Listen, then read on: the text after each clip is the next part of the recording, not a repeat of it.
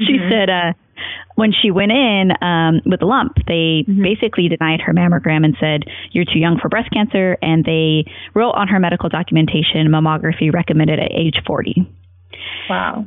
And once I heard that, I knew that her story needed to be heard. And that, number one, I wanted to make sure that never happened to another woman again. And it, for me, it was more about advocating. I think that's what CrossFit has really taught me, is how to advocate for my own health, how to advocate for my body, how to be aware of my own health, and how to take ownership in that, right? And so while I was teaching that to people every day, my friends and the healthcare system we have kind of failed her in a sense, and she failed herself, you know. And you asked Ceci today, and you ask her, what does she want to tell people from her story of breast cancer? And she's like, advocate for yourself. This is episode number 127 with Sayana Hansen. Welcome to Pursuing Health. I'm Julie Fouché, family medicine resident and former CrossFit Games athlete. Here, I bring to you information and inspiration from experts and everyday individuals for how to use lifestyle to maximize health. Thank you so much for joining me. Now let's get started with this week's episode.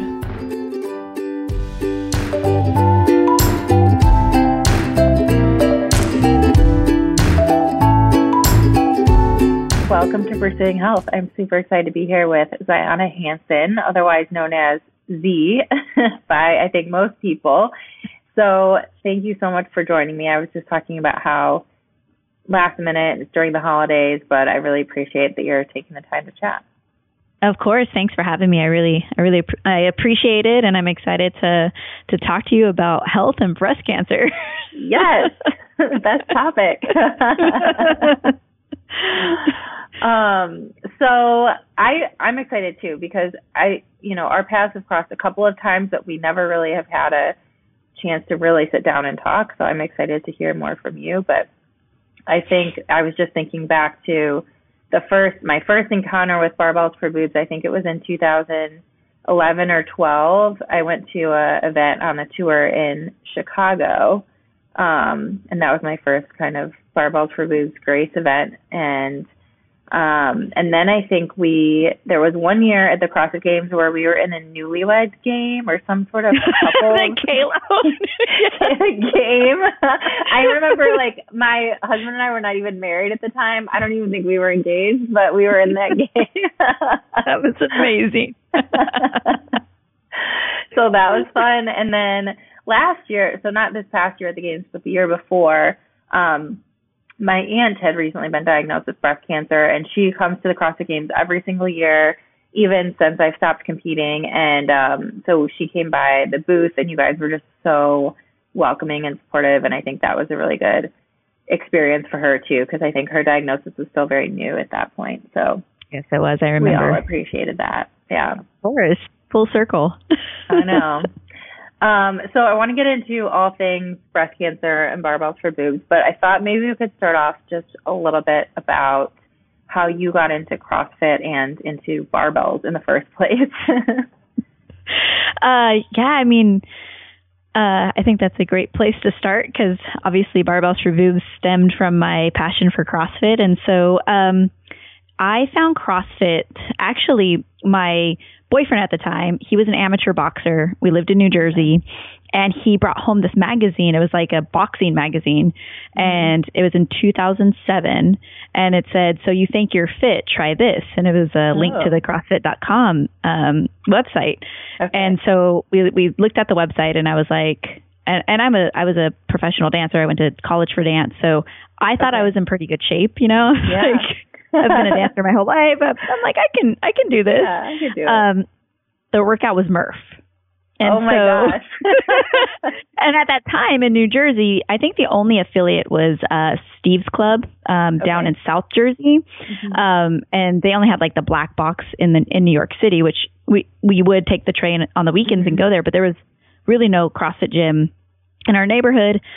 So we were just doing it at the Globo Gym, and we did Murph. You know, my first mile was like 10 minutes and 31 seconds or something really bad. Oh my I don't even know what pull-ups looked like then, but we did it, and it took us over an hour, and I was like, what was that? Like, can we do it again tomorrow? So we just kind of, so that's how I found CrossFit. And luckily, within, I think 6 months, a CrossFit gym had opened up in Montclair, New Jersey, and we kind of helped, and we were kind of really a part of that build out of Guerrilla Fitness in Montclair, New Jersey. And then we decided about maybe like a year into that we wanted to open up our own affiliate, and we felt there was 2 reasons that we moved to California. Number one, we were tired of running in the snow. And number 2, we didn't want to open up a gym anywhere close to Greg, who is the owner of Guerrilla Fitness. And so we were like, we'll just go to California. We'll opposite side of the country. From you guys as possible. And so we moved out to California. We opened up a CrossFit gym in 2009 called Next Level Performance in Lake Forest, California.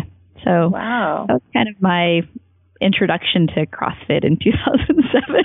Yes. Oh my gosh. I don't like right in. I just dove right in. Yeah. I feel like it's that classic reaction. Either you're going to love it and you're going to want to do it again the next day, or you're never doing it again. Or it's like, you know what, this isn't for me. Yeah. That is awesome.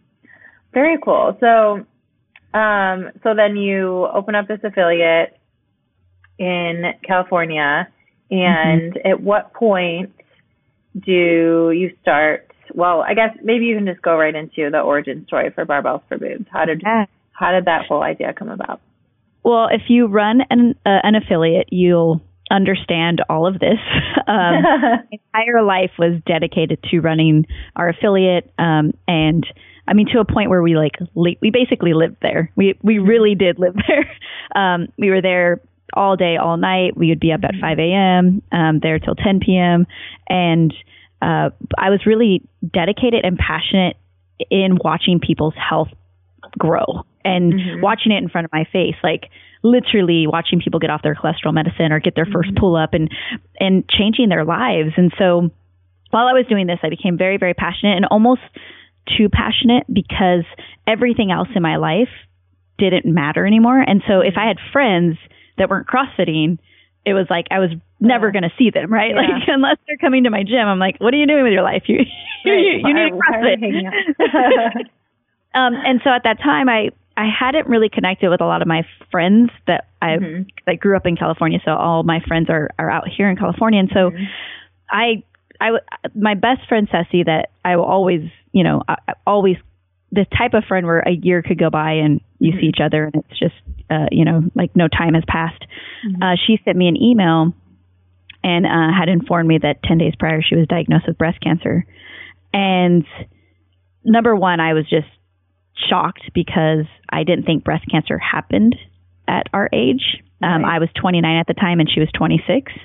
So number one, I was like, wait a minute, breast cancer is an issue that I have to think about when I'm 40. Like, I'll do that 3-day walk when I'm 40, or I'll, Right. Like, it was just not something. It wasn't something that I was thinking about at all in any capacity.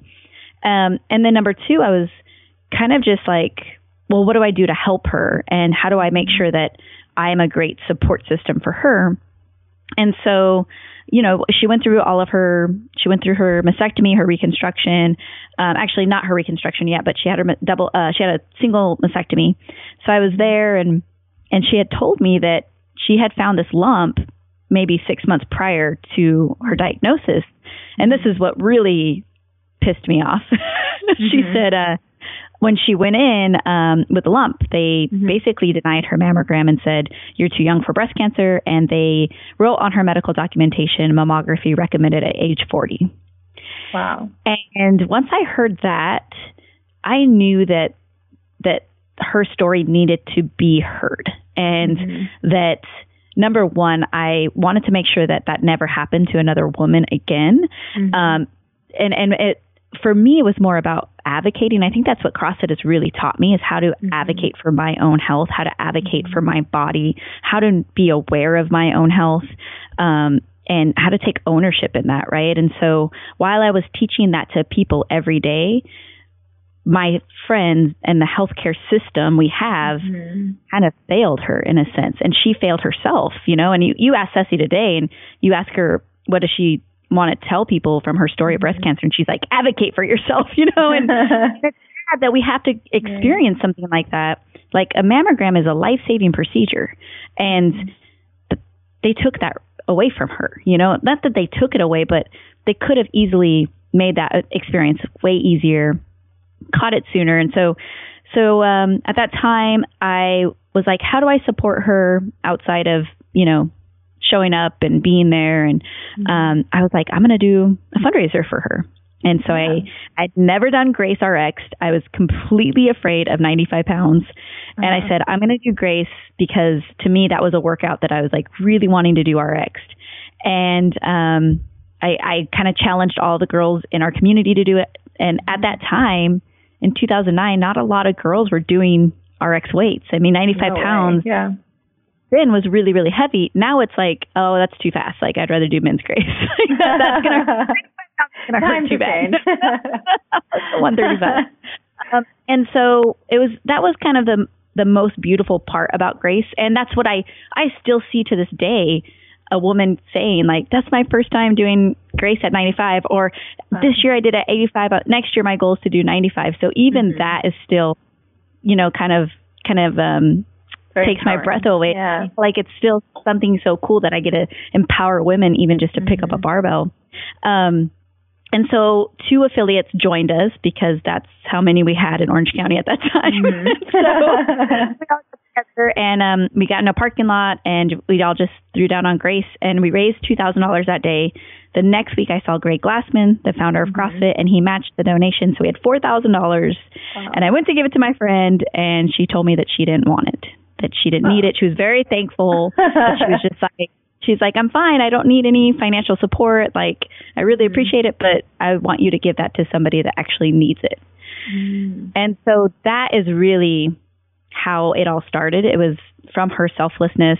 I could have she could have easily just taken it and done whatever she wanted with it. And she chose not to. And so that made my passion even stronger. Like that made the purpose even bigger for me.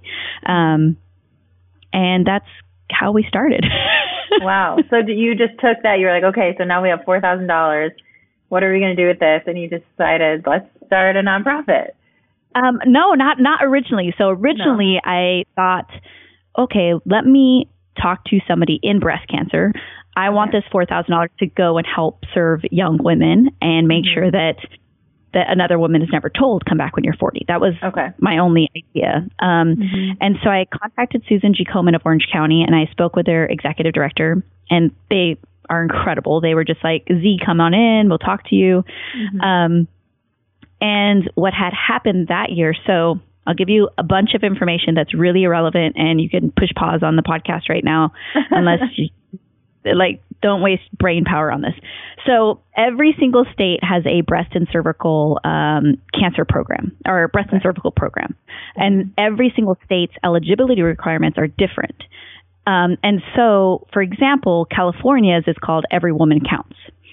But in order for you to get a breast screening, to be eligible to get a funded screening in the Every Woman Counts program, you must be 40 years old. And you have to meet the financial eligibility requirements, the income eligibilities. So if you're under 40, oh well. And if you're a man, oh well. And also like Florida's is 50 to 64.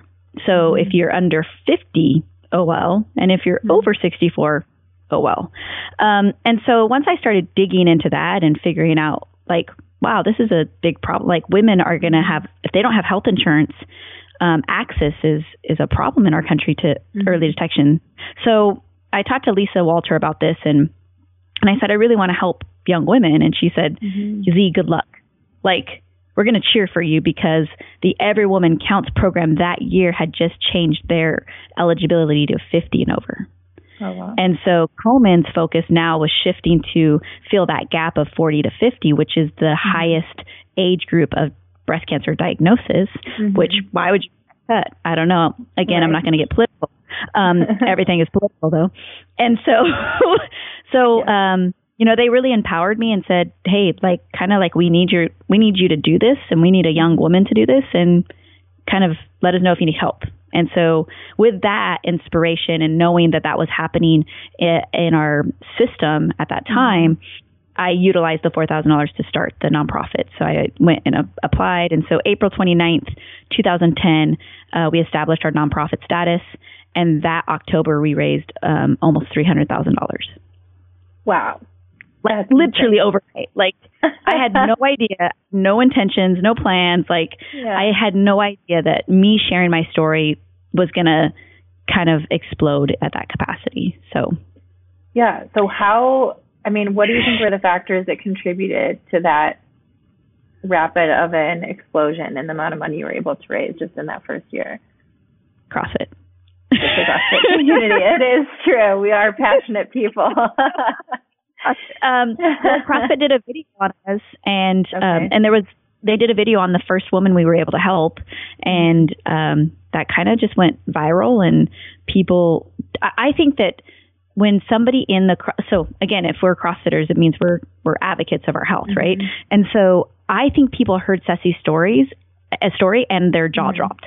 Like you hear that and you're like, wait, what? They told her she was too young? Like that's kind of BS, and that's wrong, and we want to fix this, or how do we help fix this? And so I think that because of the advocacy of of our health and the story behind Barbell Reviews, I think that mirrored the success. That was really what brought it to life. And then also CrossFit was signing their contract their first year with Reebok, and so Reebok. CrossFit asked Reebok if they would help me, and they were like, yeah. And so that kind of it was like a perfect storm of everything just kind of worked for us that year. And here's the scary part, though. This is the honest to gosh truth. I had no idea what to do with that money. Like once it was raised, I was like, now what do we do? What do I do? How do I help a woman? Did it? Cool. Yeah. And so trying to figure out how to actually help women was the next 2 years of my life of I went back to Komen and I was like, I raised $300,000. What do I do now? And they were like, you did what? And I'm like, I have no idea what I did. I did it though. And they're like, they brought like 8 people in the room. They're like, okay. Here's where we're going to start. Yeah. So it's pretty amazing. That's amazing. So then in that initial time period, how did you end up deciding to use that money to help the people that you're trying to target? So what I found out really early, and really unfortunately, because I was doing it all wrong, I thought that I would easily, like, a woman can call me, says she need a mammogram, and I pay for it, right? Like, that was just my extent of knowledge. The world should be so simple, yeah. The world should be so simple. So I did that once or twice, and then my board of directors was like, "What? No, you can't. That's liability." And so what we had to do is we had to set up relationships with medical homes. So we would find and work with partners, and we actually utilized and leveraged our relationships with affiliates so that they could really give us kind of be the middleman in their neighborhood. And so we really leaned on them to help us find breast centers that they trusted and that were good in the community. And so the tour that you were a part of was really us building those relationships nationally. And Johnny over at CrossFit Chicago helped us align with us in Chicago because they were such big fundraisers. So we were always dedicated to like getting the money back to where it was being raised. And we established 36 partners across the country, and we funded those centers. So it really meant we were funding the medical home, and then the medical home would then say, if a woman, we kind of acted as almost like an insurance. So if somebody came in for a service, they didn't have insurance, then the center would say, oh, we have this great program through Barbell Boobs, and we'll pay for your early detection service. And so they would bill us, and then so we would give them a grant. And then when they were out of it, they would be able to report back on how many women they were able to serve for us. So wow, that's amazing. That's so cool.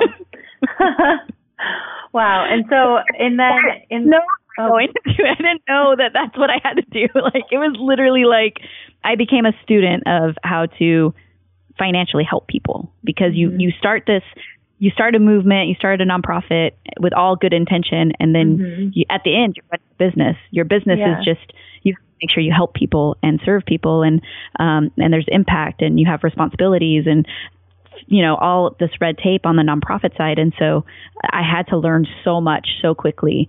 It was very, very overwhelming for the first 2 years.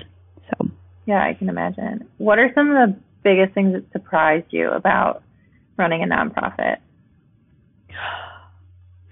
You know what? I guess I didn't understand it then, but the thing that really is really interesting that I think that I could share this with everybody, because this is to me the most interesting part of a nonprofit, is every nonprofit is governed by a board of directors, right? Just like most for-profit entities, you have a board of directors. Usually they're a board of investors that help you make strategy and decisions for the organization. Well, on the nonprofit side, you have the same thing. You have a board of directors that should be there to help you set strategy, to help you make really long-term decisions, all that good stuff, right? The only difference is they're volunteers. And so it's really hard to like you as the founder and as a CEO, you're like so passionate and you've given every ounce of your life, every ounce of your bank account. Like you give to your project, it's your baby. And then you have maybe 5 people that are directing you and governing you, but really don't have any vested interest outside of passion. Right. And so that to me is the most interesting part of a nonprofit, that they're volunteers, and they'll be like, sorry, I just don't have time, and I'm like, you're the of that I founded. Can you spare 15 minutes this week, please? And so I will say about running a nonprofit is really your board of directors is the most important, is the most valuable volunteer program you will ever put together. How did you find your board of directors? In the beginning, it was like friends and people like that were just around and were passionate, and I kind of had some relationships with. And then as we grew, it was like, oh, you need to interview people and look for different professionals and diversify your board. And so we did that as well. And we've kind of changed our board here and there, but we had a pretty much the same board for many, many years. So, yeah. That's the most interesting part of the nonprofit. That is interesting. I didn't really think about that. So just in general, I'm just a few more questions about nonprofits in general, because I don't know a lot about them, and now you've learned a whole lot over the last 10 years. But, I think something that the general lay public always wants to know is when they're making a donation to a cause that they're passionate about, that the money's going where they want it to, and that they're working with a company with a company that's being transparent about what they're doing. And so what are things that as a consumer, someone who's donating, should look for when they're looking for a nonprofit to donate to? I love this topic so much. This is another thing I'm passionate about in the nonprofit space, because I think that what we've been taught. So if we look at what we've been taught in our education system, there hasn't been any formal education to anybody about nonprofits, about really charitable giving, how to really just kind of like nutrition. There's no formal education on nutrition. So I'll give you a great example. Is the way that we evaluate a nonprofit is a pie that breaks down things into 3 categories, right? And so basically when I put that pie together, that was the fun part of like, when I was like, hey, CPA, what's this pie? How do I make a pie? Like, what is this even, how, what? Like, I have all these numbers. How do you make this damn pie? Like, what is this? So like my pie learning days, I was like, oh, so if you imagine every time you spend money, every time Barbell Shrews spends money, I have to say, was this a management expense? Was this a fundraising expense? Or was this a program expense? Or was it all 3? Or was it 2 of those things? And so you have to put every single dollar into a percentage allocation at the end of the year. That makes up your pie, right? And then there's sometimes it's questionable, because it's like, well, we went to the games and we connected a survivor to another survivor, and like, and then we met, and so it's like, how is the games not programmatic, right? So then it's like, well, it's all subjective. I could say everything is programmatic, right? At the end of the day. So that's why I think that the pie is BS, because it's me in the back. Like, I think that's program, right? I mean, it's like this, like, like Mirage in the back, like, hey, this is a cool pie, but we're just back here, like, plugging numbers into some equation that doesn't really makes sense, right? So a lot of nonprofits, they just put their CEO salary under programs.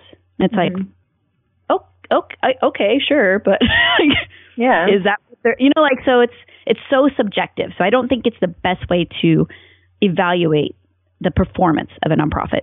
Okay. So it's kind of like nutrition, and GuideStar has been talking about. They actually gave me this analysis. They said what we want to do is we want to dissect the organization more for performance and impact-based evidence, kind of like the nutrition facts on anything. Oh, so you know how you can look at like at the cereal and be like, oh, okay, I know the macronutrients, I know all the vitamins. I kind of can look at this now. And if you're somewhat educated in nutrition, you can say, oh, okay, that has a lot of carbs, or that's low in fat, or it's got some quality protein or whatever. Right. And they want to be able to do that in the nonprofit world as well. So they're working on it. They're thinking about it because I think they also see what I see in the pie. I'm like, it's kind of trash. It's like, it's almost like really a fad diet. You want to know. Yeah. It's not really, it doesn't really tell you. So I think the best way for people to know if they're working with a great organization is to call them. Call them, see if somebody picks up, see if they respond, see how they treat you, talk to somebody that's been a recipient of their program, go meet somebody that works there. How they treat people. Number one is it's like, how do you make friends? Like that's you're investing your time and energy into a person. So it's the same thing in the nonprofit. You're investing time and money into a nonprofit. It's the same way I think about friendships. Like, okay, like if I invite you to dinner, will you show up with empty-handed, or will you bring a bottle of wine with you? So it's like, how do they treat you when you engage with them is the number one thing. And then, it's a two-way street. Like, it's not like you expect all this from the nonprofit. Like, they're going to expect stuff from you. Like, okay, so it's a friendship. So if you can look at it like that, then I don't think that people will be so hard on nonprofits. I like that. Look at it like a friendship and a nutrition label. Good analogies. Friends. Oh, wonderful. So back to Barbells for Boobs. The first couple of years, you talked about how you kind of sorted through, here's how you're going to support people who need mammograms and who maybe don't have the funds for them. But I know that over the years, the whole organization has definitely evolved, and now you have a little bit of a different focus. So can you talk a little bit about that and how sort of your vision has evolved over the years and the type of work that you do has changed? Yeah.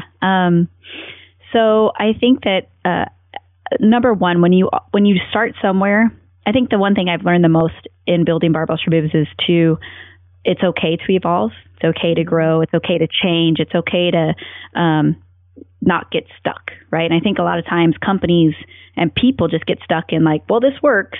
Yeah. And so even though something might work, you still have to listen. You have to have your ears open and listen. And it's really hard to be like, oh, okay, I hear you. Let's make a change. So there was a few key things that happened in breast cancer and in our healthcare system, and then to me personally, that all, again, were kind of a perfect storm. So in that 2015, 2016 time, the Affordable Health Care Act kicked in, right? That mandated everyone to have insurance. Well, that created a really, really big problem for us. It made it harder for us to help people. So we started seeing refunds from our grants. Oh, wow. So what was happening is now people were having insurance. Now the problem was they didn't really need your funding. Yeah. They didn't need our funding, but they couldn't afford the deductible. Well, we can't pay the deductible. So now it's not that the screening deficit is solved. It's actually harder. Yeah. It's harder. And so that happened. And then my sister was diagnosed with stage 4 metastatic breast cancer in 2016. So that happened. And I was kind of in this place of where do we go and what do we do? And I kept being challenged by my board saying, hey, if everybody has health insurance, do we matter?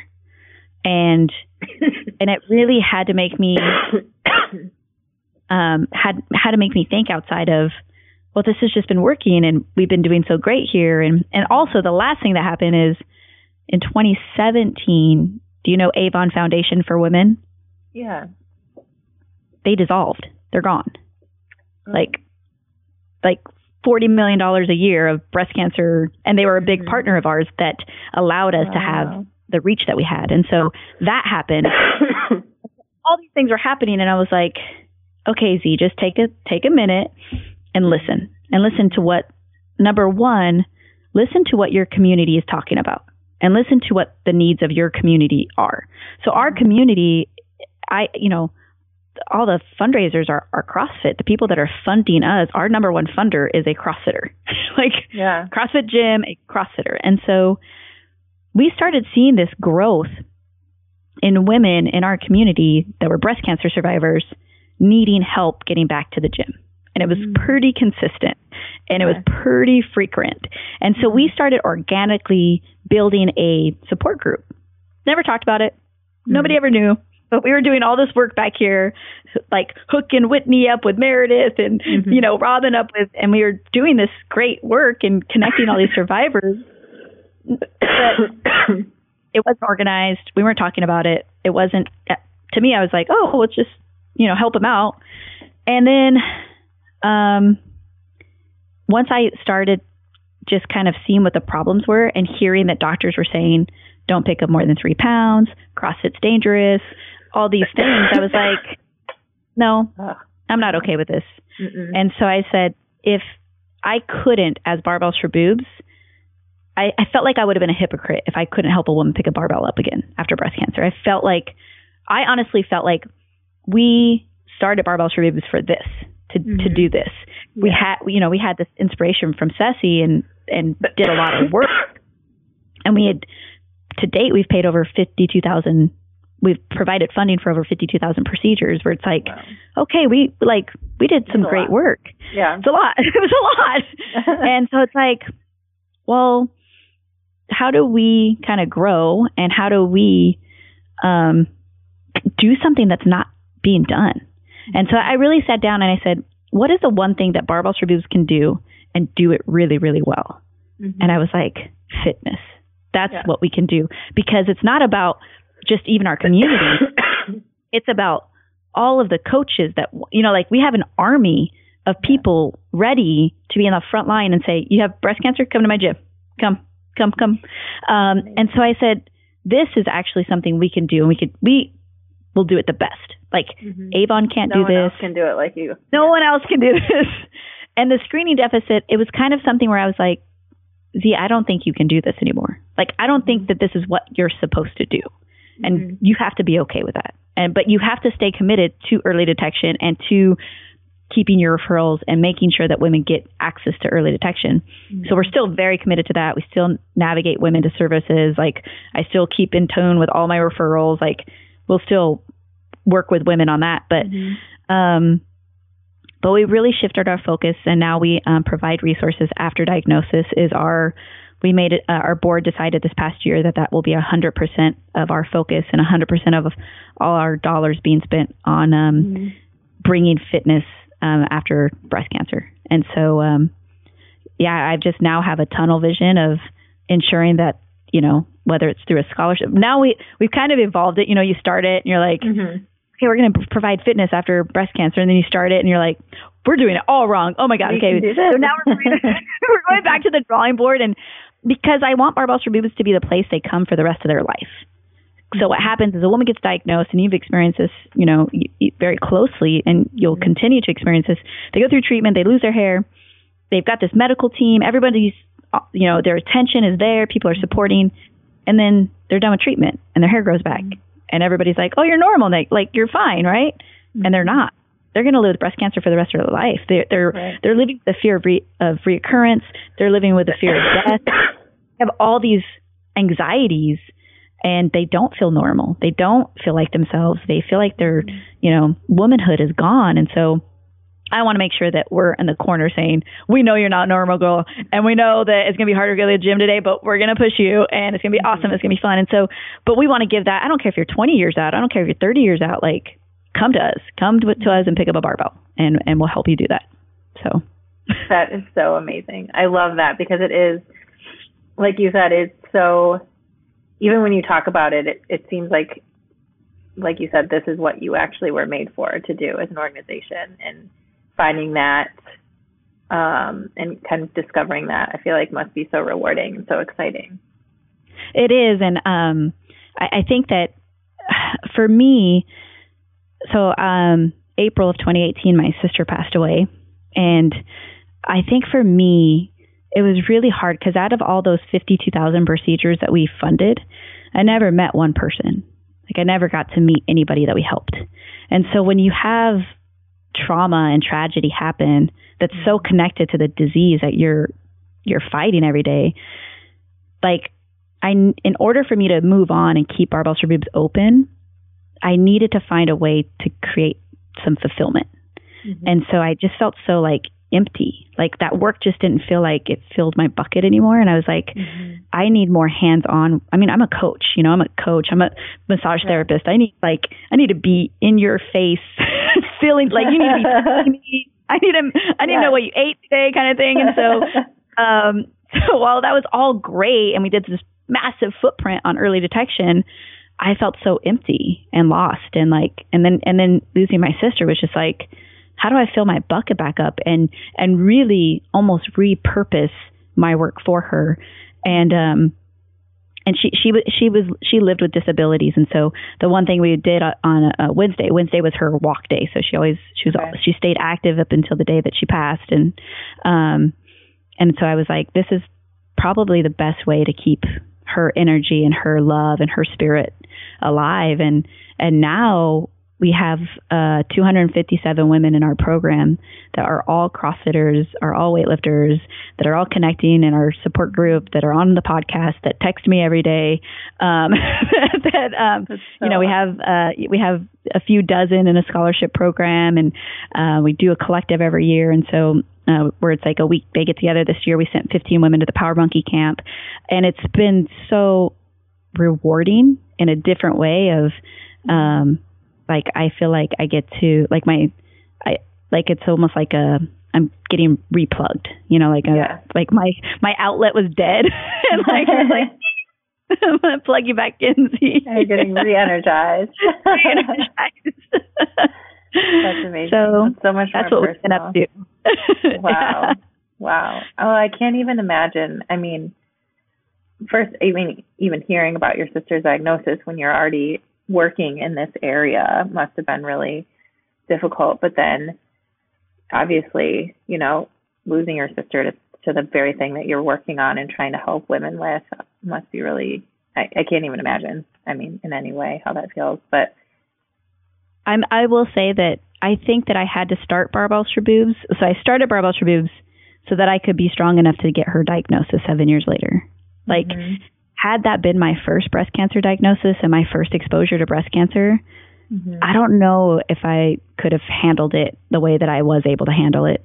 And so I think that was almost a warm-up. It was like my warm-up, and then it was like, once this happens, then you're really going to be doing what you're supposed to be doing in breast cancer Z. And I've just kind of embraced it. I've accepted it. I've learned how to love breast cancer. I've learned how to be kind to it and be patient with it. And all those, my sister died in my arms, and that was definitely rock bottom for me and changed my perspective on life and on our work. And, we've made a lot of internal changes at Barbells for Boobs, and, we did a company-wide layoff. We're pretty much volunteer brand right now. Like, we're just going back to almost like when you start brand new, you have to almost say everything has to kind of restart, because what was happening was a lot of people were resistant to the new direction. And because you get so comfortable and you get so stuck in your ways, that sometimes you're like, you know what, like, everybody has to be on board. It has to be like everybody needs a new plug, we need new outlets everywhere. And those were all hard decisions for all of us, because I had a team that were like family to me, and having to make that decision in the ultimate best interest for Barbells for Boobs was really, really hard. So yeah, I can imagine. I don't know if you can compare it at all, but it makes me think about just the shift in CrossFit over the past couple of years, and the focus, the refocusing on health and all of the structural changes that happened in order to do that. And I think that Greg and the other leadership at CrossFit kind of had a similar mentality of like, we're going to turn this ship in a really big way, and a lot of things have to change to kind of refocus and have everybody on board in the same pathway. Yeah, I agree. And I think that I'm so thankful for the CrossFit Health Initiative. And when that started happening, I was like, oh, finally, okay, we're all on the same page. I've been doing this for 8 years now. Like, let's go, Greg. I was so excited about it. I was like, yes, let's go. And I think that, I'm so proud of CrossFit for you. It takes a lot of balls. It takes a lot of guts. And like, you have these people that love your brand and love working for you and love this part of what you're doing. And at the end of the day, you always have to make the decision that what's right for the ultimate purpose, the ultimate like goal, not what's right for this person or that person or this initiative or this, whatever. And, they made so many crazy changes. And they continue to kind of surprise us. So I just kind of sit on the sidelines like, what's next? Right. Just see what happens. Oh, goodness. So right now, what are the main, before you said you were funding mammograms and procedures. Right now, what are the ways that Barbell Foods is helping people after diagnosis with breast cancer? So our number one thing when we do get contacted by a woman right now is we need to immediately get them into our support group and listening to the podcast. So we launched a podcast called Behind the Bra. It's on Spotify. It's on iTunes. I checked it out earlier. That's awesome. We interview breast cancer survivors. They share their stories, their treatment plans, the decisions that you have to make a lot of decisions in a really short time. We're going to be enhancing it with more education, having some, I'm kind of working with the survivors right now on like hot topics they want to talk about, like dating after breast cancer or divorce after breast cancer. So moving forward, I'll start incorporating those. We've had some husbands sit in on it and give their perspective and their lens of a co-survivor, which has been really, really nice. And because at the end of the day, 330,000 women will be diagnosed with breast cancer in our country this year. I guarantee you they're not going to go step a foot into a support group, but they can at least get in their car and push play. And so I hope that, number one, I want these stories to be time capsules for these families, and I want their grandkids to hear their grandma's breast cancer story, or, however many traditions and generations get to hear these stories. And I want to make sure that a newly diagnosed woman doesn't feel so alone when she gets that diagnosis. So those I love that. And I love how you put, like, after the name, you put their stage and, like, the type, because I think that helps, too, for women who are looking through to find someone who's maybe going through a similar experience and being having to make some of those decisions treatment-wise, which are different depending on the type or the stage that you have. So I know, like, my husband's mom, who was just diagnosed, like, it's kind of similar to maybe what you said about going through it with your sister, is, like, sometimes it's a blessing and a curse to know a lot about what's going on. And like my husband being in the medical field, it was interesting seeing him navigate that. And, we were so blessed that he had some knowledge and we could get her into the right doctors and do the right things and listen to multiple opinions and help make decisions. And, a lot of people don't have that. And it's so overwhelming. And to think about just how, even how she interpreted a lot of what the doctor said, just based on, the way the information was presented or the environment, or like who was running behind schedule and who was on time, and little things like that really influence your whole experience. So I think just being able to listen to someone else's experience and connect with them, even through a podcast, is so incredibly powerful. Yeah, and a lot of the women, I think that most of our listeners are breast cancer survivors, which is totally cool. That was very intentional on my behalf. People were like, do you want to make this for like the CrossFit community? And I was like, no, breast cancer survivors. They're like, well, that's so niche. And I'm like, yep, that's my niche. Sorry. I don't care if 30 people listen. Like, they're going to listen.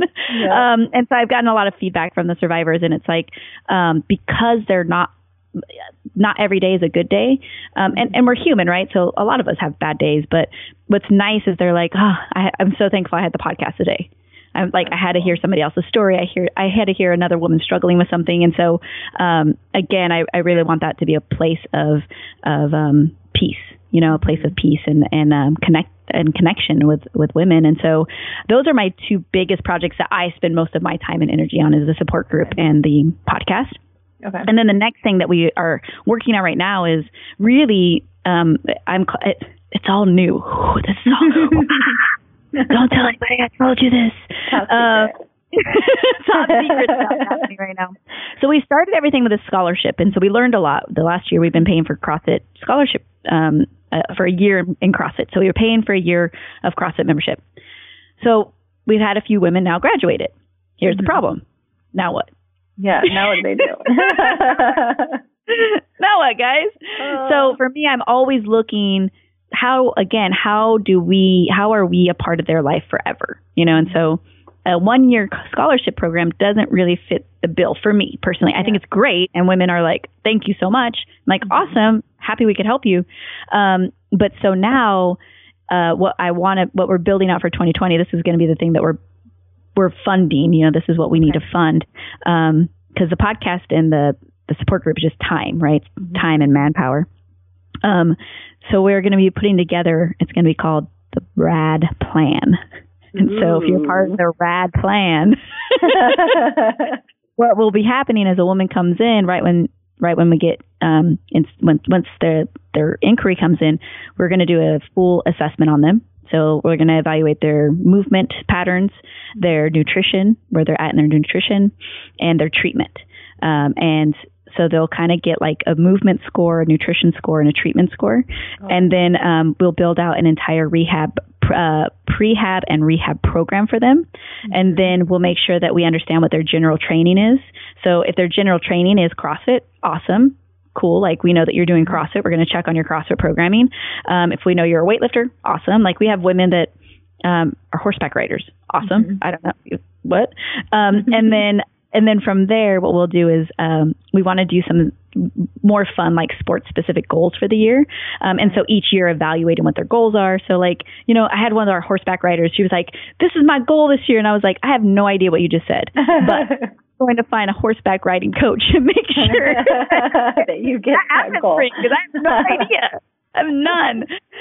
And so what we want to do is now become a part of we want to be the plan for them. We want to say Barbell Street is the plan for you. And we want to make sure that we're checking on your assessment, because what we found in the scholarship program, we kind of outsourced it and we didn't really have a good grip. And we know affiliate owners are busy. And so, but what we'll have is, if you need financial assistance in your general training, we'll help fund your general training programs. And so there'll be like need-based scholarship opportunities. We'll also be working with, hopefully, Healthy Steps Nutrition on their nutrition. So we're working with them. Again, this is not complete, but this is all what we're working on.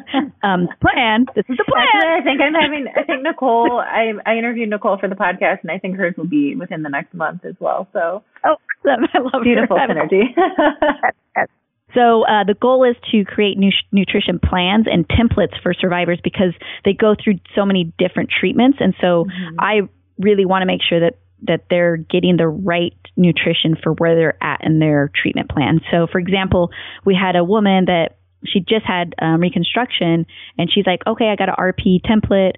And I was like, and she's like, I did it for a non-active athlete. And I was like, but you're recovering. So you need to eat like you're training at your hardest capacity. Your body is recovering. I think you need to eat more, and so kind of work with the professional Nicole, so it's not me saying you need to eat more. I was like, that's my 2 cents.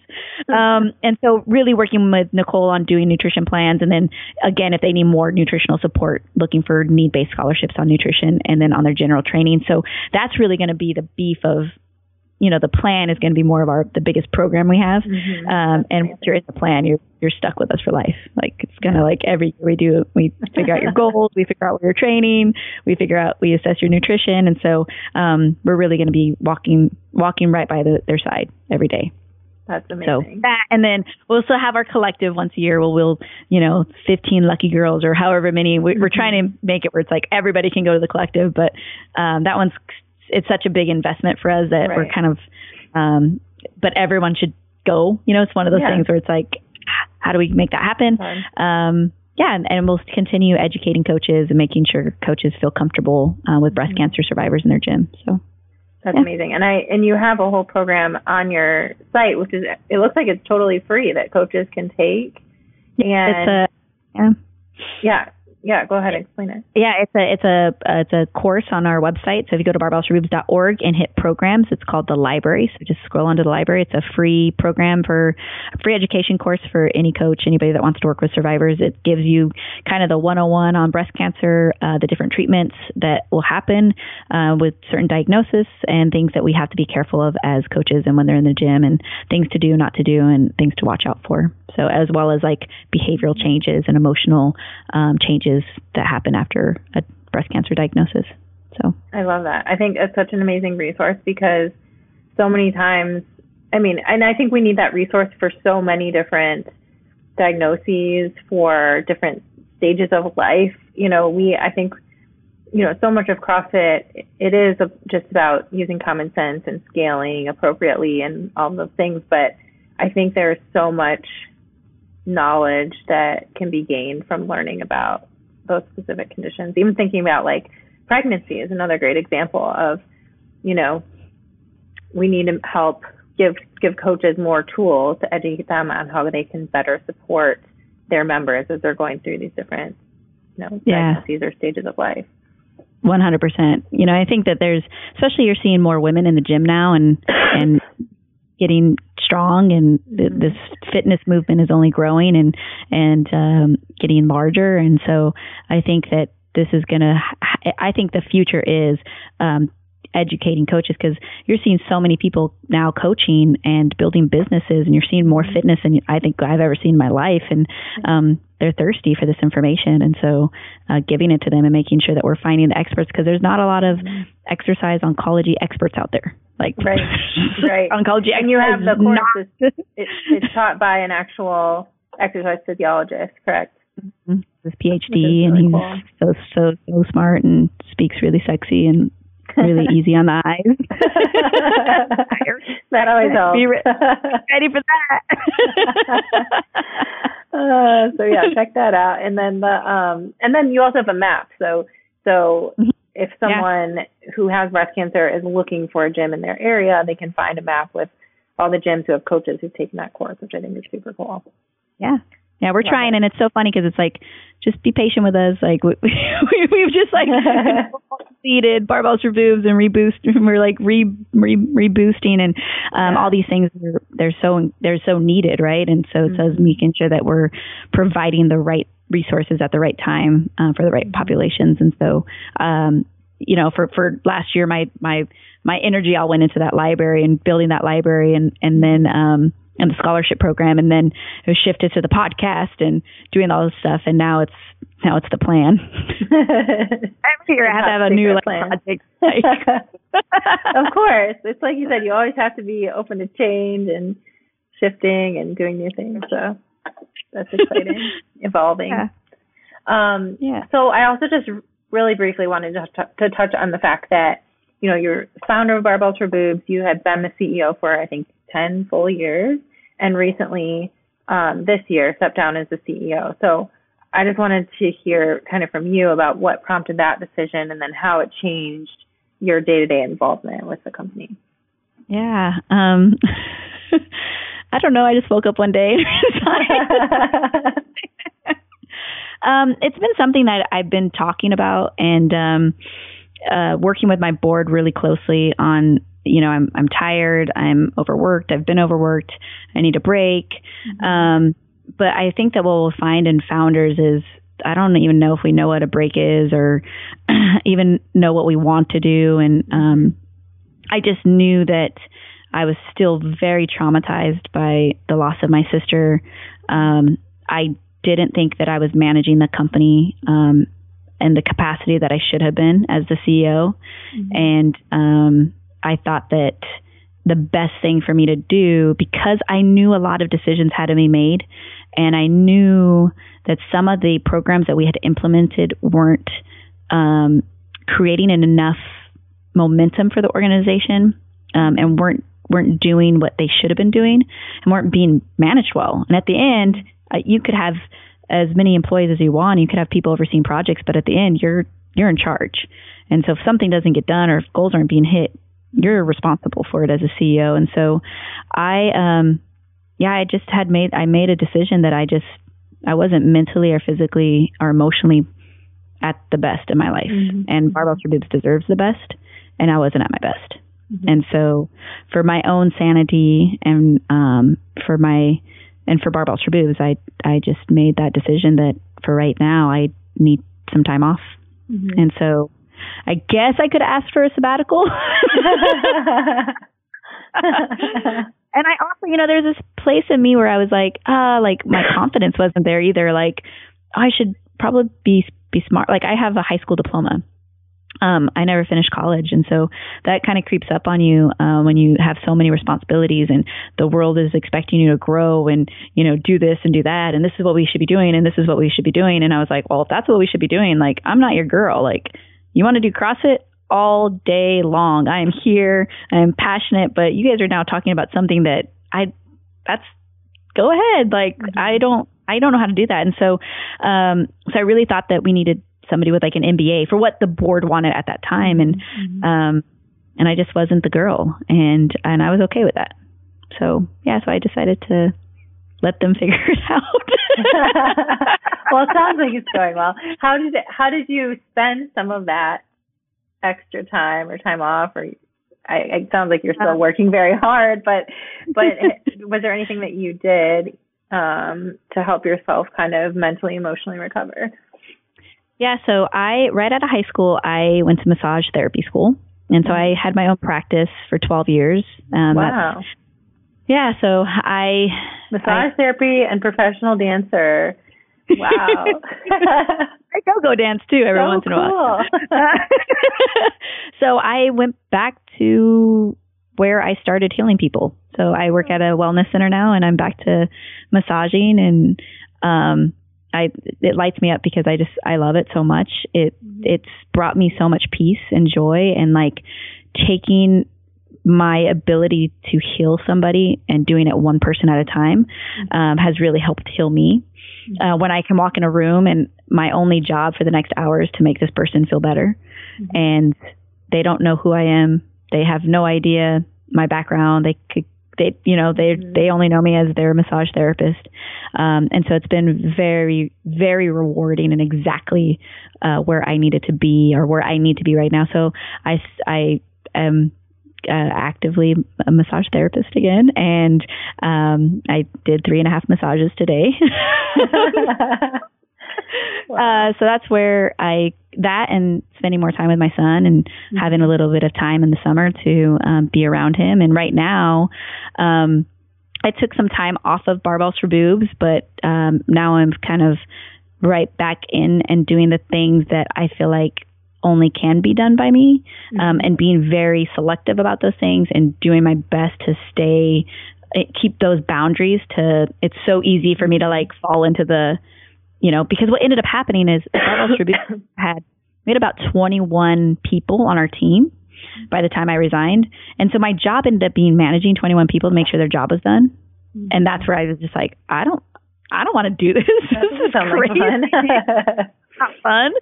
And so I really want to be in the trenches in the work, and massaging again allows me to be in the trenches doing the work. And so what I've learned is just because I'm not meant to manage people doesn't mean I'm not a great leader or I'm not great. It's just now me really articulating what I can do well for the organization, and really dialing in those things and just dedicating my time where I have some time to do those things for the organization. So I am still the founder and doing founder-ish things. They've had conversations with me about kind of coming back as kind of an interim CEO, like a part-time CEO. And I'm playing around with the idea, but I'm just kind of like, it's going to only be 20 hours a week, right? Boundaries. Like, scary. But my husband really stepped up, and my husband's really been running the day-to-day operations of the organization. So he runs all the social media. If you contact us on InFlat, that's my husband responding. He builds our website. He does all of the design work. He ships all the T-shirts. He does all of that. So he does and manages all the operations and the day-to-day. And then I run the podcast. I oversee the support group. And right now I oversee pretty much anybody that's contacting us for help. So survivors. So that's amazing. Nothing big. Sounds like the right mix. And it's really just my husband and I that are running Barbells for Boobs right now. Wow. So you said a lot of layoffs. Like, no, literally, we were like, bye. No, and my sister does help with outreach, and she helps us manage the fundraising teams and any of the activity, but that's so seasonal. And she's really passionate about it, and she loves doing that. So, and then Chris's mom helps with all the finances and kind of the administration stuff. So, we're kind of just kind of saying we're at the most minimal. And if, what we learned, honestly, was there's so many things that I can do so much faster than anybody else. And I'm okay with that. And so, so we're just kind of trotting along. That's amazing. Oh my gosh, that's so cool. Yeah, but once we start the plan, right now we're working directly with professionals that will be overseeing the plan. The plan that nobody knows about. The plan to be revealed. And we'll bring and find the professionals to do that work and work with us. But we'll kind of still keep the relationships with the survivors. So. I love that. What are you most proud of that Barbells for Boobs has accomplished in the last 10 years? That we're still here.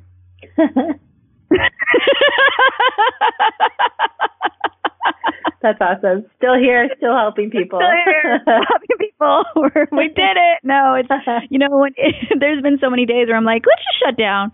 Like literally, I'll get to January, February, and I'm like, oh, people still we'll get contacted. I'm like, oh, people still want to do this thing in next year. People are like, when's Barbells for Boobs happening? I'm like, oh, you guys want to still do it? Okay, we'll do it again.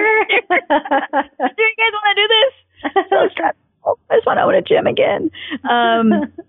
And so, I think that's what I'm most proud of is, it just that we're still here. I mean, there's so many changes that have happened, like you've said, in the community, and we're the second longest standing brand in CrossFit outside of Rogue. And that's amazing. That's probably what I'm the most proud of. And, it's just been me being stubborn, and even as hard as it's gotten or as much as things can happen, and it would be shutting down would be the easy road. I'll be honest, if it wasn't for my husband, I would have shut it down when my sister passed away. And so my husband really helped me. He reminded me that this isn't about me, and I had to be reminded of that. And so, so that's what I'm most proud of. We're still, you can still call us. And many more years to come. My husband will answer the phone. and now he's doing a lot of the work. Okay, so I want to start wrapping up with 3 questions that I ask everyone at the end of the podcast. So my first question is, what are the 3 things that you do on a regular basis that have the biggest positive impact on your health? Oh, my health. I move every day. So I'm a weightlifter, but moving every day is so important to my health, my mental, emotional, everything, mind, body, soul, movement. Do you do any other types of movement besides weightlifting or CrossFit?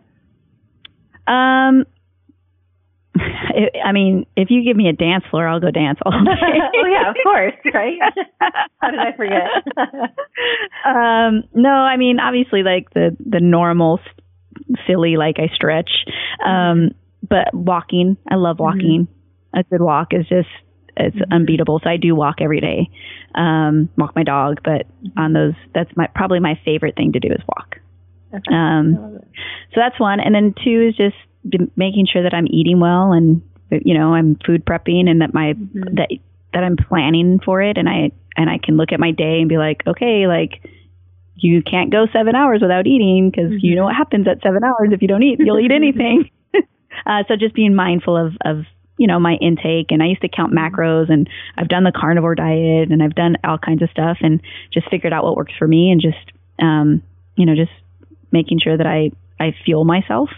And lastly is, man, just have fun. Like I try to have like 30 minutes of fun every day, like play a game with my son, or, you know, paint with him, or just like be a kid almost, like just 30 minutes at least of just laughing and fun, is so important to my health. So important. So we can all use more of that. I could definitely use more of that. Maybe I need seriously, to get a kid. Playtime. Playtime. Stop watching TV. Let's go. Get outside. Love it. What is one thing that you think would have a big impact on your health, but you have a hard time implementing it, or you haven't tried it yet? To stop drinking wine. I just love wine, and I think I've put so many like other restrictions in my life of like, not restrictions, but I've been disciplined in so many other things where I'm like, I just enjoy a glass of wine a night. Like, why can I give this up? And I've tried, and I've gone like 14 days, and I'm like, dang, I really just want wine right now. So that's one of my things where I'm like Mediterranean lifestyle or French lifestyle, right? Well, it was like, it's so bad where like I stopped wearing my Whoop because I hated it telling me that my heart rate was high when I had wine. And I was like, you know what? I don't need to know. I know it goes high when I have wine. It's all right. So that's the one where it's like, that one would be real. I know for my health, not drinking is better, but it's one where it's like, really, do I have to give that up too? And I give up bubble stuff first. Well, there's something about mental health too, and like you said, being too strict about everything in your life is not always good either. But I have created rules, you know, so I've put some rules in place with my wines. So I've my health rules. Like no more than 2, no less than 1.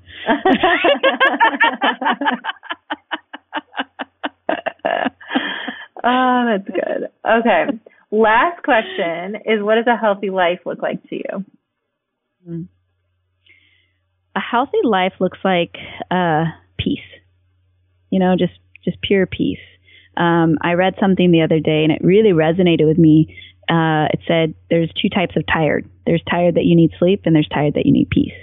And I think that we all associate peace with, oh, I had enough rest, and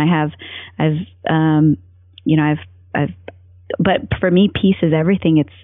It's you know, financially, you feel at peace with your money, how you spend it. As a parent, you feel good about how you're parenting, how you're a role model, like you have peace with that.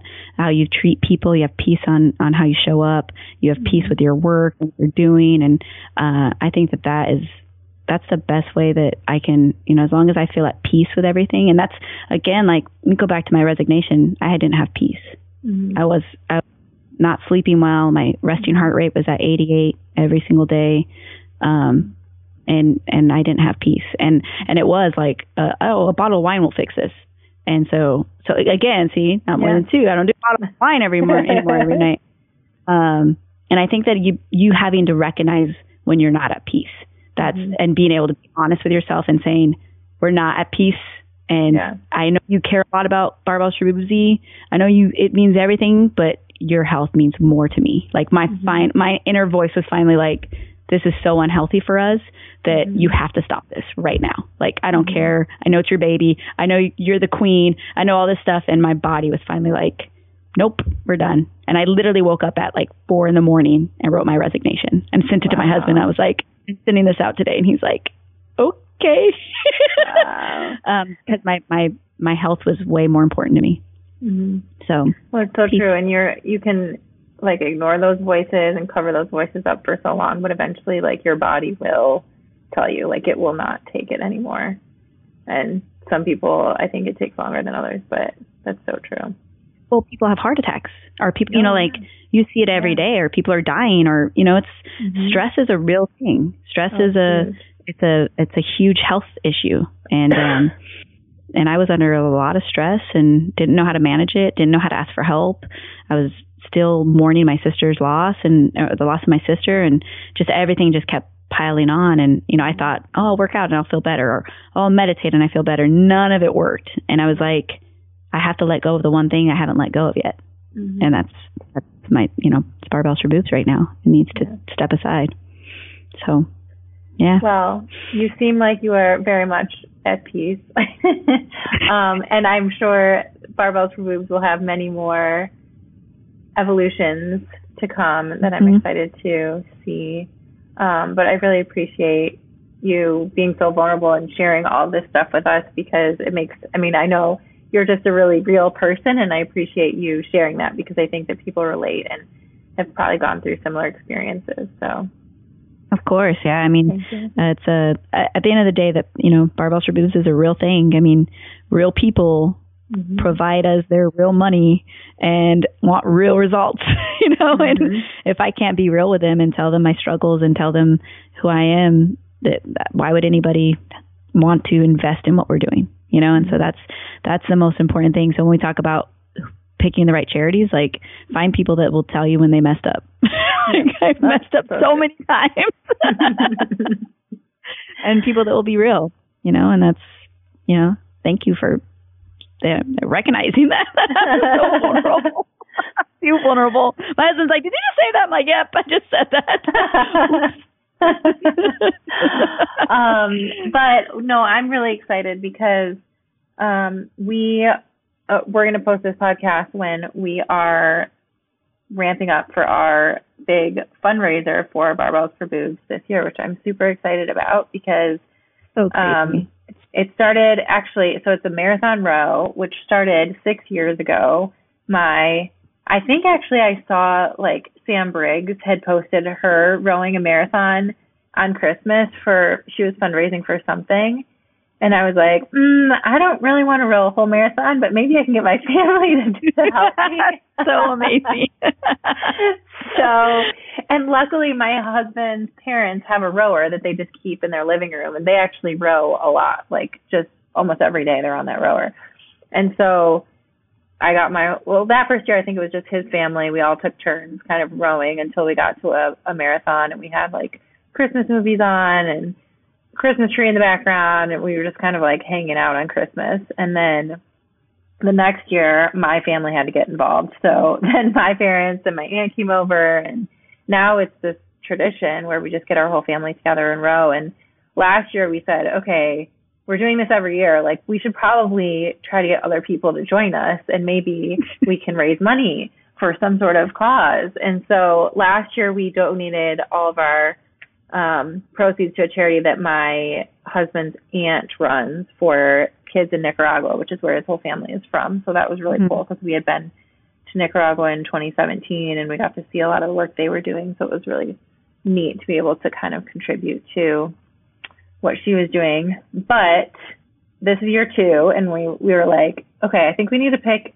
a different organization every year so that we can mix it up a little bit. And with Danny's mom just recently being diagnosed and my aunt having gone through this process, we were like, what better organization than Barbells for Boobs? So we're super, super excited, and we're hoping to get tons of people involved, getting teams together to row a marathon at some point over the holiday season. Doesn't have to be Christmas Day like us, but hopefully we can raise more money and fund some of the plans for people. The plan in 2020. I was like, Mama needs a plan, and is she going to participate in the row? You think that?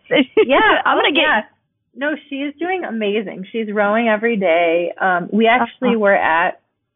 So her second chemo treatment was the day before Thanksgiving, and we were like, oh, she's probably not going to be feeling well. Maybe we should. We can be there if she wants us to be around, but maybe she doesn't want to be around people. I don't know. But she was like, no, you guys have to come over. She cooked an entire Thanksgiving dinner. I think it was therapeutic for her, just have us there and to cook and have all the preparations. And like you would never have guessed that she just had a chemo treatment the day before. It was so amazing to see how well she was doing, and she just has such a great attitude about it all. So she will definitely be rowing for sure. Yeah, awesome. You have to get footage for it. We're super excited. Oh, for sure. For sure. Well, let us know how we can help, and obviously any of our resources or anything we can do to help promote it or anything. You just let us know. Oh, of course. So. We're just excited to get behind it, and hopefully we'll raise lots of money for you guys. Cool. It's going to be awesome. Well, thank you so much once again. I really appreciate it, and I'm super excited to see all that Barbells for Boobs has for the next 10 years. It's crazy. I know, it's crazy that actually 2009, that's when I started CrossFit. Hey there, thanks so much for tuning in to this episode. I hope you enjoyed learning about Ziana and about Barbells for Boobs. I know for me it was great to get to know her on a more personal level and really understand where our donations are going this year as we raise money this holiday season through our Christmas Team Marathon Row fundraiser. So again, if you'd like to learn more about how to participate in the Marathon Row and how to donate to Barbells for Boobs, please visit ChristmasMarathonRow.com. Again, that's ChristmasMarathonRow.com. I hope that you will consider getting a group together this holiday season to join us and raise some money for a great cause. It's been an awesome family tradition for us. We have fun every single time we do it. It's a great way just to get people together, to do something fun and celebrate the holiday in the spirit of the season. To make sure you never miss an episode and to receive exclusive content from me, head to my website, juliefoucher.com, and subscribe to my email list. If you like what you heard, don't forget to subscribe and consider giving the podcast a 5-star rating on iTunes. Also, don't forget to share your stories. If you or someone you know has used lifestyle to overcome a serious health challenge, please send me an email at info@juliefoucher.com. I'll choose some of these inspiring stories to share here on future episodes. Don't forget you can train with me through Beyond the Whiteboard by visiting trainwithjuliefoucher.com. Thank you again so much for listening, and I'll catch you next time on Pursuing Health.